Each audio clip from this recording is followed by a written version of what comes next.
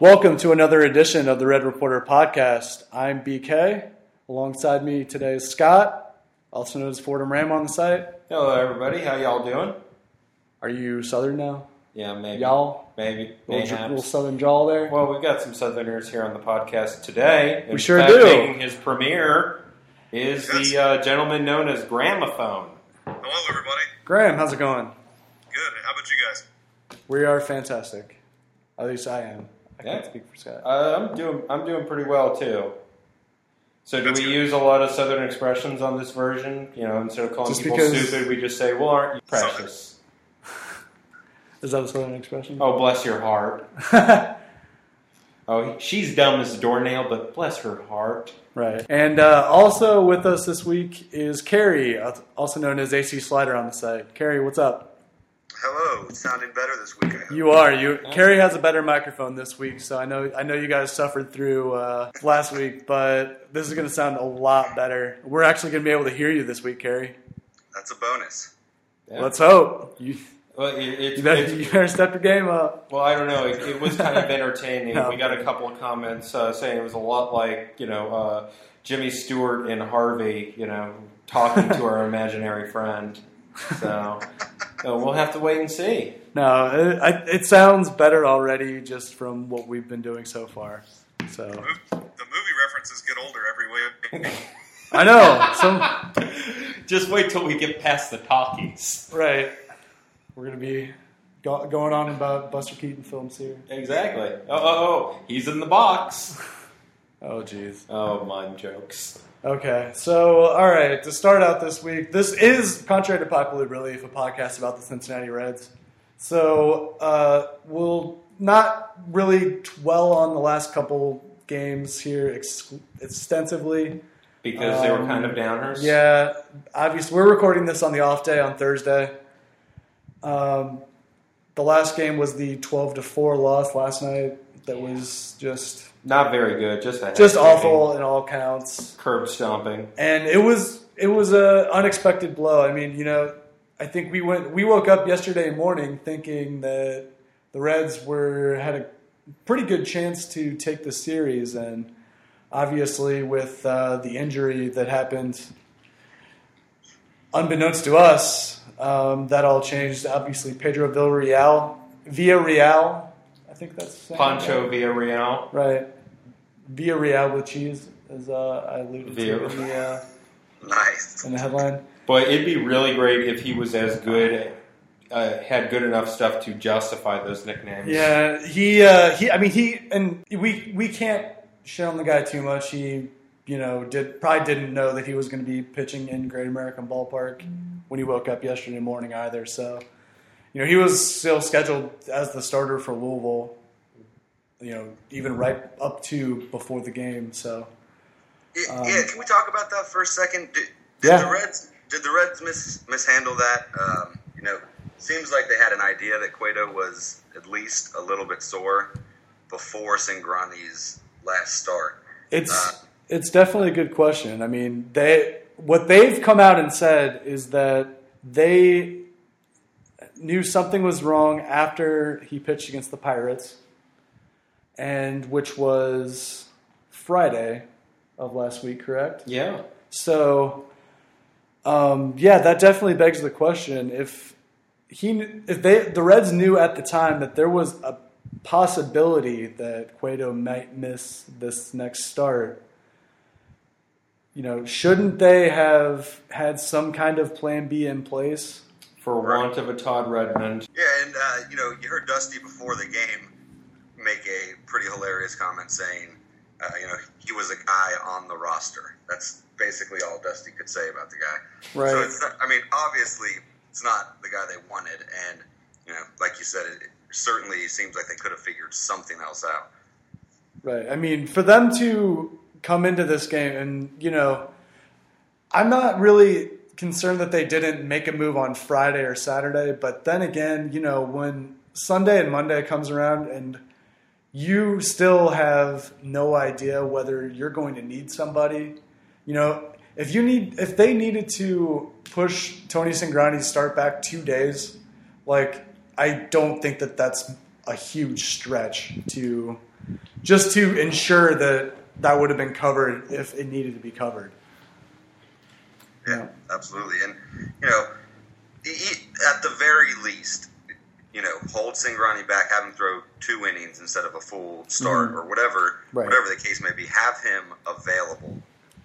Right. And it seems, in case of emergency. It seems to me, it didn't, obviously I'm just kind of reading into their motivations to not do this. It almost sounds like Dusty wanted an edge over them just by, the edge that comes with switching your starter out at the last minute. Oh, so a Tony La Russa style trickeration. A Tony La Russa. Yeah. And, it just doesn't sound like it was worth that trouble at all. Well, it certainly didn't work. Right. Obviously, Villarreal came in and got shelled. Troy Tulowitzki was unfazed, and so was Cargo. Carlos Gonzalez had a great day. So, I agree with you, Kerry, that they definitely mishandled it. It's not like they have a ton of options other than Cingrani. It's not like there's a whole bunch of guys waiting that they could have brought up. Is Galarraga on the 40-man roster? I don't have that. He pitched on Saturday. He's not on the 40-man. Okay. But he pitched on Saturday. So they would have had to make a roster move, and that's another thing that reflected into this decision, right? So, you had Villarreal, who was scheduled to pitch Wednesday anyway and was already on the roster, and for them that was good enough just to eat 4 innings or whatever, even though they could have started Alfredo Simon and I would have been happier probably. He got the experience of a lifetime. Yeah. Now who will the Reds bring up for Friday's game? Because will they wait until Saturday when Cingrani is ready to throw again to bring up Cingrani? I have a feeling that they're gonna wait. They're gonna bring up a reliever tomorrow, is what I'm kind of gathering, and the word on the street, obviously. I saw Doug Gray tweeted that it might be Curtis Parch.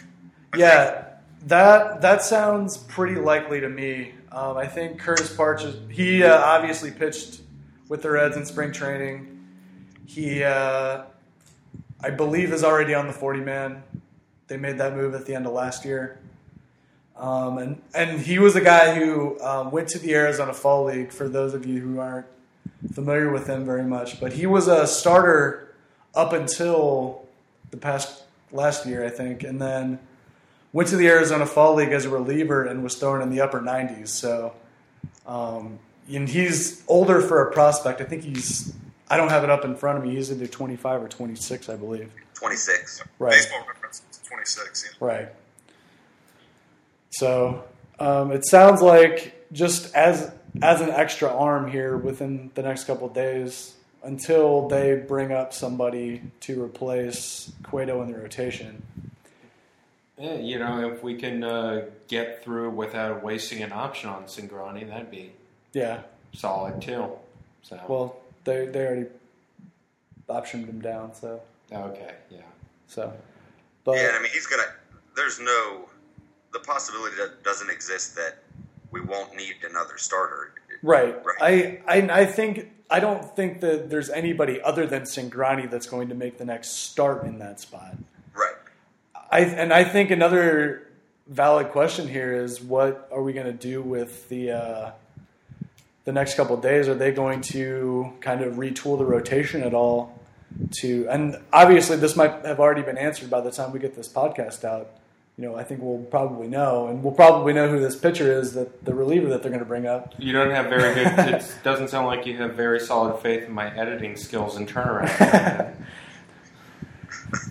But I think because when did Cingrani pitch? Did they say Sunday? Was it Sunday? Sunday, I think. Yeah. So obviously that would mean that he could technically go Friday if they needed him to, but that would mean pushing everyone else back 3 days.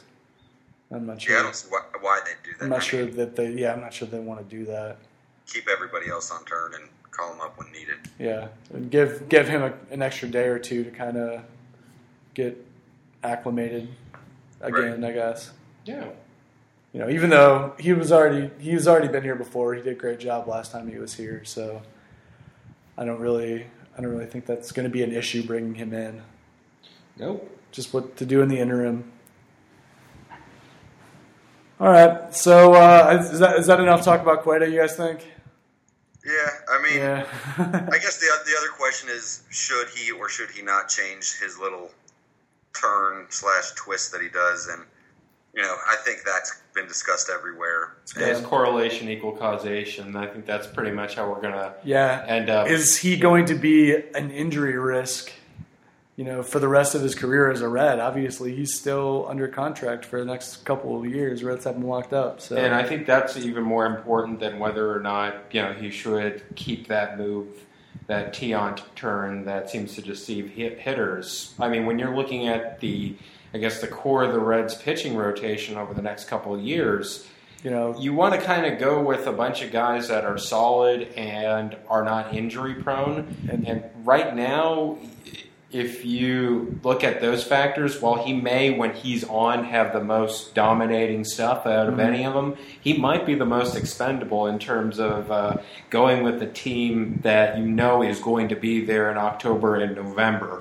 and being there and actually helping. I mean, if reliability is going to be an issue, there's no. I mean, but then again, you can kind of look back in the Reds' history too and see that they've kind of done this with guys. They do this with Josh Hamilton, and I think they lost that one. I'm not going out on a limb on saying that they lost that deal. Right. So if you were to trade Johnny Cueto at his peak, as you would probably call it right now, he's 26? 27? Yeah. So if you were to trade him at this point where he's arguably pitching the best he's ever pitched and ever will pitch,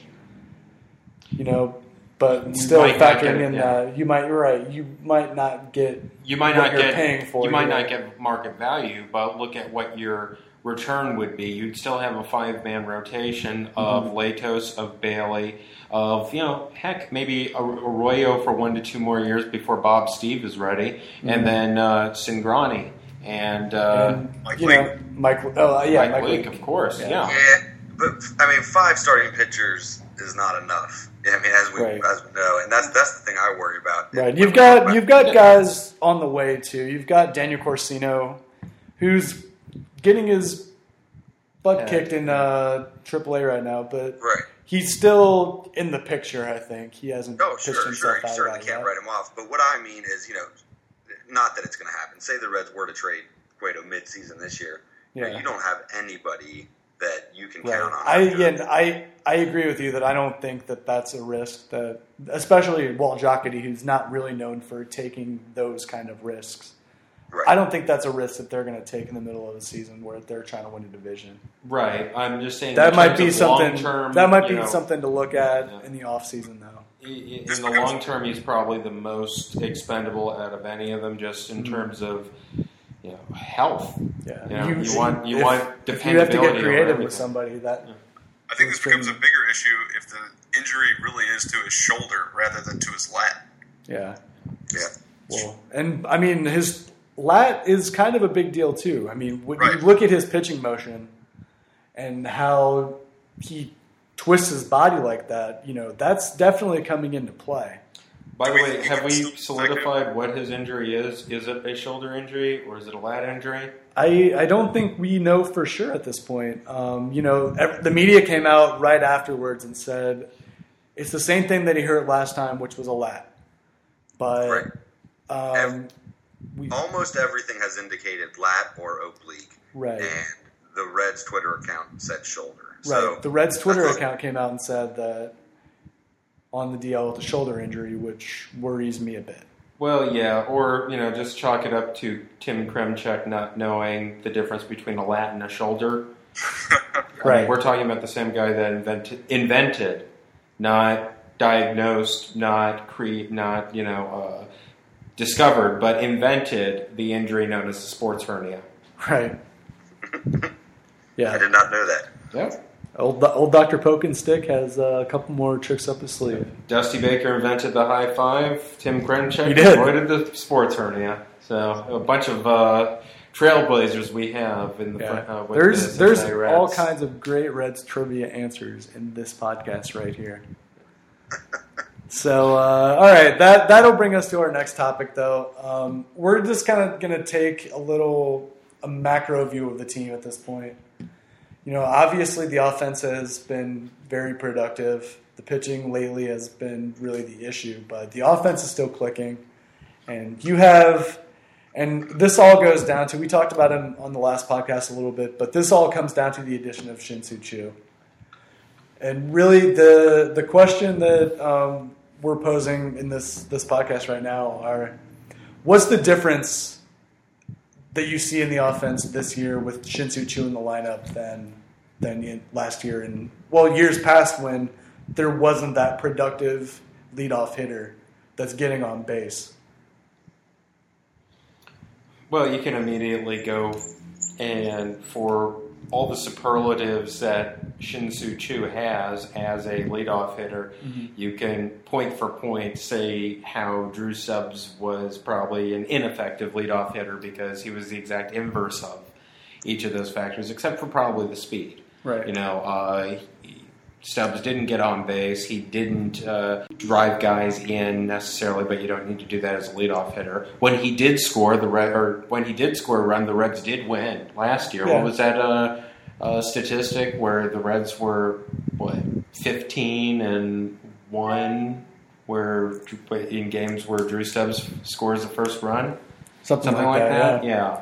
I mean, you also have to consider that if Drew Stubbs is scoring a run, he was getting on base, which means the opposing pitcher probably wasn't all that good. So right, yeah. And you tend to win more games when you score runs in. Yeah, so yeah. That's another that is another thing that factors in. Yeah. So yeah, I mean, and don't get me wrong, I think Stubbs is a good player that was just simply miscast, and Dusty was forced to miscast him because he didn't have a solid leadoff hitter. Yeah.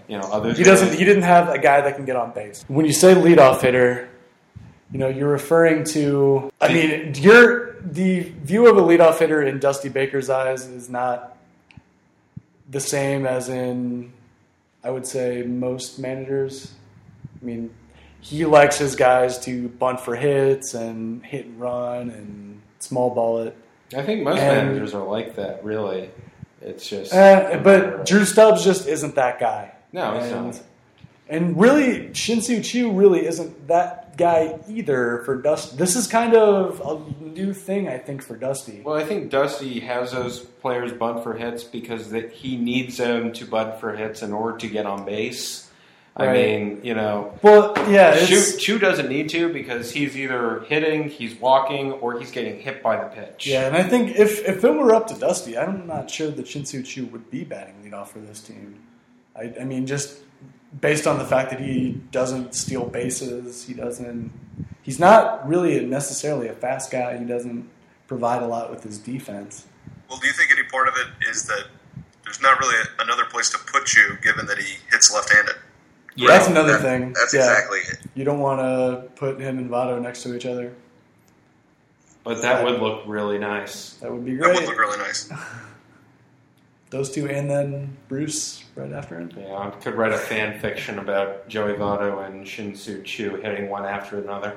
Yeah, we've been calling for that for months, though. Yeah, and I mean, Choo is, I guess, slumping a little bit lately, at least not, getting the hits he was to start the year. But a little bit, but I mean, he's still walking. He's been getting on base at a 367 clip over the last 2 weeks, even though his average is under 200. So yeah, and that's important that even when he's kind of slumping a little bit, that he's still producing for the team, and that's the kind of guy that you want in that leadoff role. And now Cozart's warming up too, so we've got a pretty nice. It's really nice to see Zach Cozart start hitting a little bit. I think the criticism that came out with that somebody must have read something, because with all that criticism that came out with Votto, I think maybe Cozart was like, well, hey, this is kind of my fault.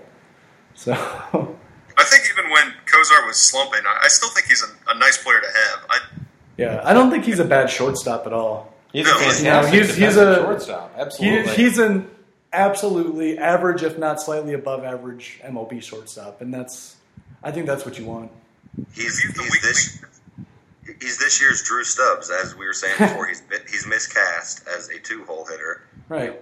He belongs at the bottom of the order, and at the bottom of the order, he'd be one of the better 7 or 8 hitters in the National League. But I think he would do wonders as a 7th hitter. Right. And the reason he's batting second is because there really isn't anybody that can bat second with BP now having to hit 4th because of Ludwig. Yeah. I mean, that pretty much screwed up what the master plan was going to be with this lineup. And that's even. But I think you could argue literally anybody else in the lineup would make more sense hitting second. Not really, because you can't be another lefty, because then you have Shu, lefty. Well, I mean, unless that lefty is Votto, which I think is a fine idea still. I mean, why not Jay Bruce? He's hitting lefties better than he's hitting righties this year. Small sample size, of course, but yeah.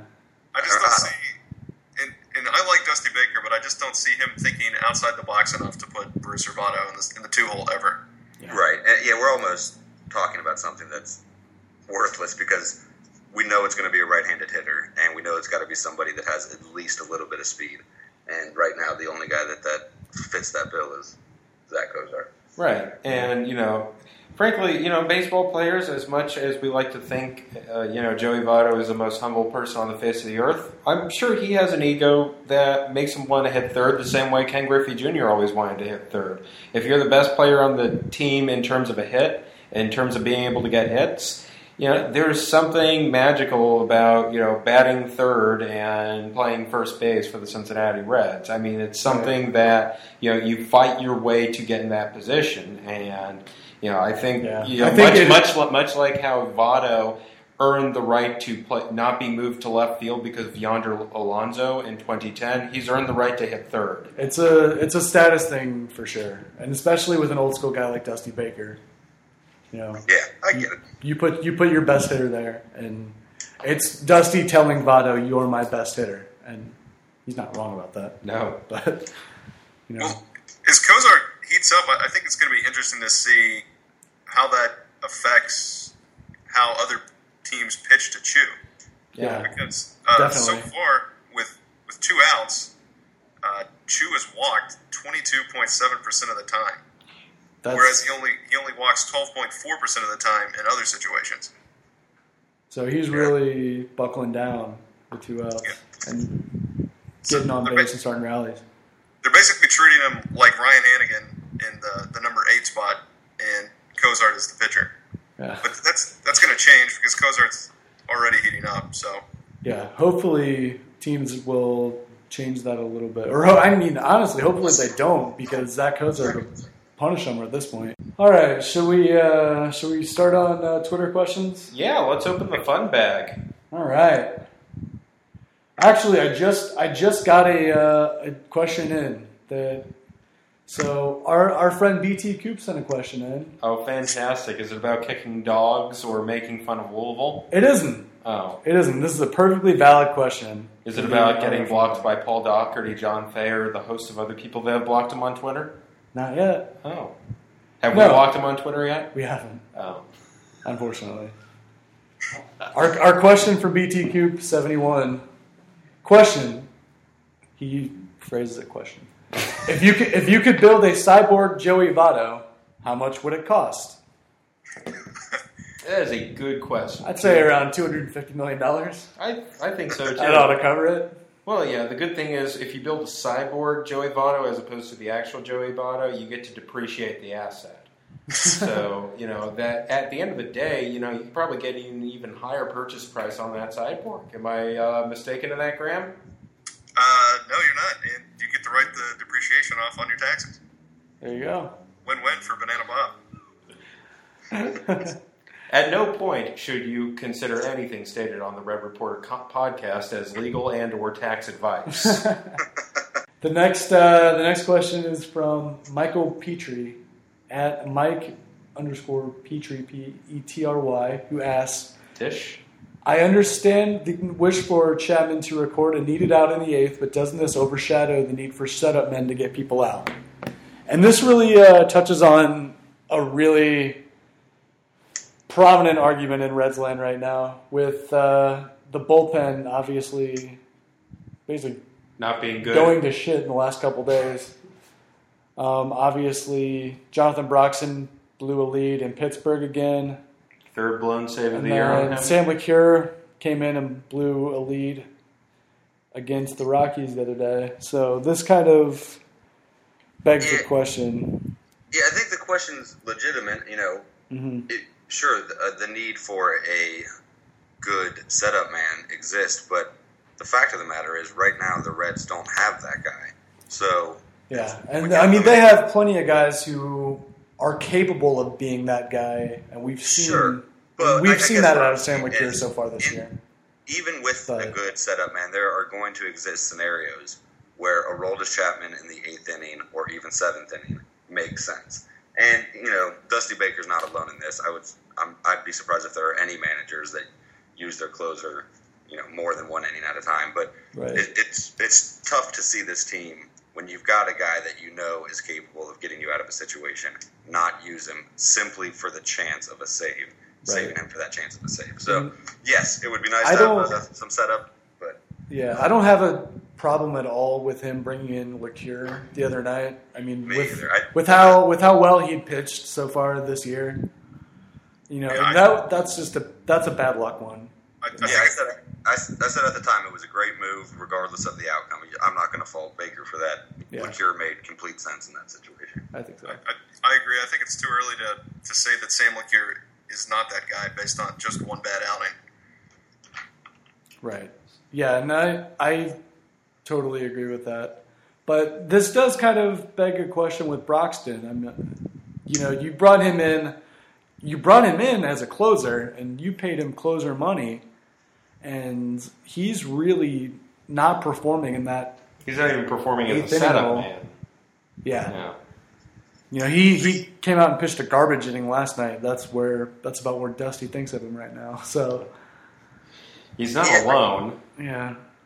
I think I'm not expecting him to be great by any means, but I do think he will be better than what he's been. He's not terrible. So while he might not be, Jonathan Broxton of 4 or 5 years ago, he's going to get better than he's been this year. He's given up, over 10% of his fly balls are leaving the yard for home runs, which is well over his career norm. Mm-hmm. And I don't see that continuing.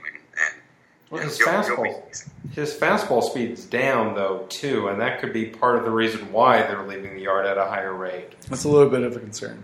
Yeah.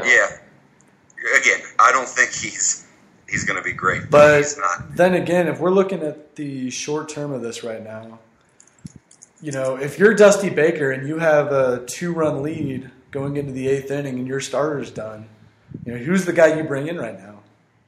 And I still don't think it's Jonathan Broxton. No, I don't either. I mean, I can tell you it's not Villarreal either.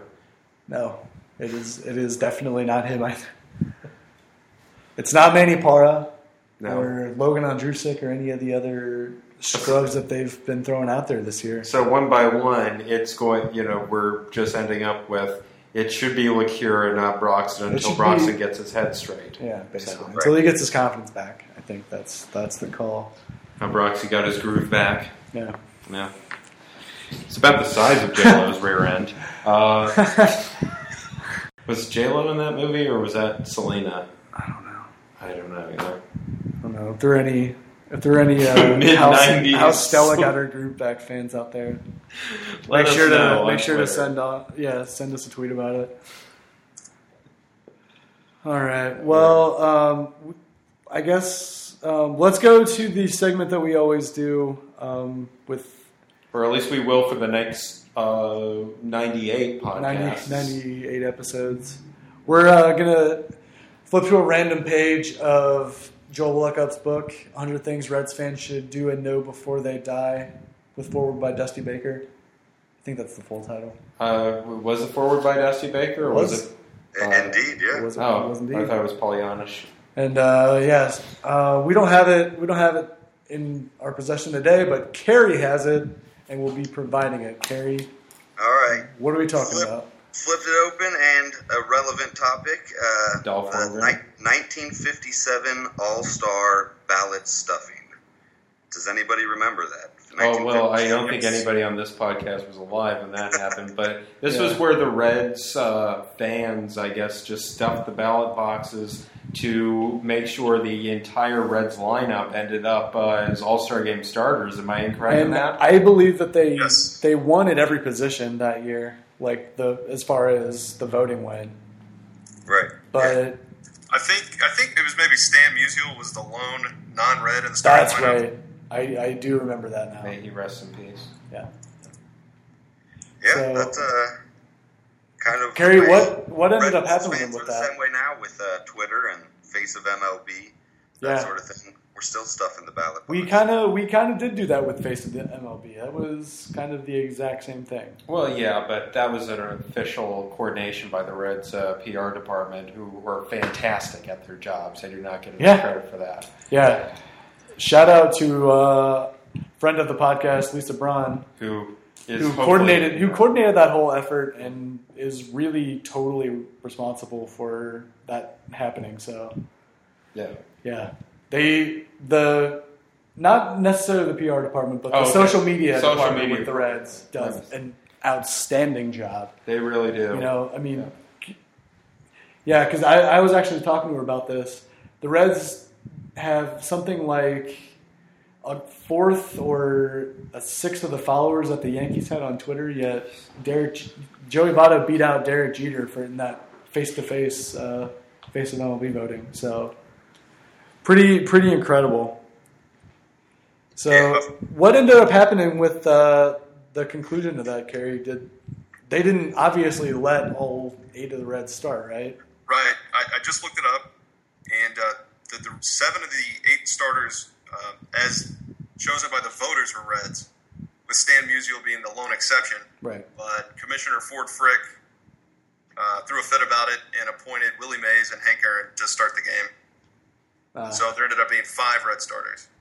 That's workable. Yeah. I don't think you can make an argument against any of the 2 guys that they brought in instead. Who was the All-Star Game MVP? Doesn't say here. Yeah. Although it does say that by the time all the votes had been received, the Reds had submitted more votes than all other sections of the country combined, which is pretty incredible. Well, Cold War mentality will do that. Apparently, there were stories that bars in Cincinnati refused to serve alcohol until patrons filled out a ballot. Oh. So. Wow. That'll do it. Yeah. Using a man of beer will get you a lot of things. The last topic I want to hit this week is the Cardinals series. Obviously, that's the big thing on the minds of Reds fans right now. Cardinals are coming to town for a 3-game set. What are you guys' impressions of how this is going to go? I mean, how important is the series? I mean, it's still June. Every series is important, especially when you're playing the Cardinals. For the fan base mentality, I think it's bigger than it really is. But I mean, let's not kid ourselves. It's a big series that will have implications. So, right. I don't know. The Cardinals have lost a couple in a row, and all in all, they're a good team, just like we are. I think there's a lot to look forward to this weekend. I think the pitching matchups are interesting because Friday night, I think St. Louis clearly has the advantage with Wainwright. Mm-hmm. And then Saturday night, Cincinnati has the advantage with Latos. And I could easily see Sunday being the rubber match. Yeah. And nobody knows who's going to pitch on Sunday. Tomorrow for the Reds? Is that Leak? Latos, and Arroyo? Arroyo, yes. I mean, the way that those guys have pitched so far this season, though, Leak versus Wainwright is actually pretty good matchup. I mean, Mike Leake's been great his last couple times out. Yeah, that's true, yes. So, there's a chance that the Reds might steal that one. If they can get the bats going, and hopefully that there will be a sellout crowd for at least that game, if not all three of these games, because I'd be the offense. surprised if they don't sell these games out. I really hope that they do. If he can go run for run with Wainwright, the Cardinals bullpen, they're worse than the Reds bullpen. I mean, they are just atrocious top to bottom. And, if the game goes late into the, if the game is determined in the later innings, I like our chances in any of them. Yeah. Because, and I think that the Cardinals lineup is a little bit understated, and that's kind of what the part that I'm more afraid of. I think they're going to regress to the mean. Some of those guys. I know Kerry did the interview with Derek Gould of St. Louis Post-Dispatch, I believe. This is who you were Correct. with? Yep. Yeah, which was a great insight into the mentality behind the Cardinals, and talking about guys like Matt Carpenter, who, if you're a Reds fan, you don't hear about Matt Carpenter unless they're playing the Reds, but he's been awesome so far this year, and he's killing people. So, Yeah, and I think to Scott's point, I think a lot of the guys on the Cardinals right now are, overperforming. You could say the same about a few Reds players, but I mean, there are guys that are just having career years up and down that lineup, with the exception of Matt Holliday. And then, they've got 2 or 3 rookies that haven't been through the league yet, more than, haven't faced any team more than once at this point, probably. Yeah. So you've got those guys, some of the hitters that I can't imagine continuing at that rate. And I think when it's all said and done, the Cardinals are still one of the top teams in the National League, but I don't think they're going to continue winning at, 65%? Yeah, they're not going to win 110 games. I mean, we'd be kidding ourselves if they did. Yeah. All right, so what are you guys' predictions for this weekend? How do you guys think it'll shake out? I think we take 2 or 3. I'll be the eternal optimist and say the exact same thing. Graham? I think they'll take 2 or 3. 2 or 3. All right. I'll go out on the limb here. Reds are going to sweep it. Feeling good. Take the division lead. Yeah, this is the series that's going to turn everything around, and this is the series that's going to cure Johnny Cueto's lat. Yeah. God, it would have been great to have him. And Ryan Ludwig's shoulder. Yeah. Well, all right. With that, we're going to wrap this up. This has been the Red Reporter podcast. Obviously, you know that if you're listening. Reach out to us on Twitter, at Red Reporter. Tweet us your questions for next week or whenever we record this. Seriously, because keep up with it, and we'll let you know when we're recording. Keep an eye out for a thread about the pre-show next week, as far as being able to read comments, questions. 2 drink minimum. If you want to hear your question read on the air, you can post on our website. You can ask us on Twitter. You can send us an email. Sure, our email addresses are on Red Reporter proper. So do any of those really, because otherwise, and definitely visit the site redreporter.com. Yeah, and get us a page click, comment, and do all that. Read our great content. Original content. It is. It's all original. There are no slideshows. No, we don't do slideshows. We don't do slideshows. Slide doesn't even work here anymore. No. So we don't report from the bleachers. It's true. And if you're listening to this right now, obviously the draft's going on right now, so stay tuned to our coverage with that. Yep. Thundering Turtle does, I think, one of the best jobs of anybody on the web, other than people who are paid to do it. Baseball's version of Mel Kiper Jr. Yeah, just without the hair. I mean, the content that he provides for our site is unparalleled. So keep an eye out for that, and let's wrap this up.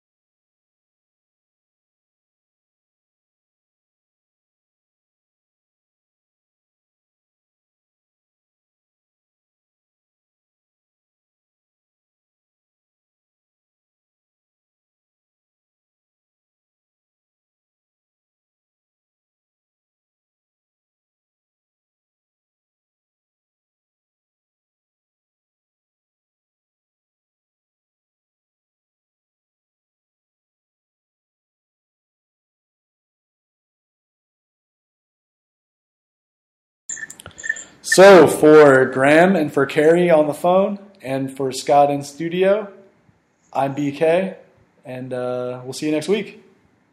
So long, guys.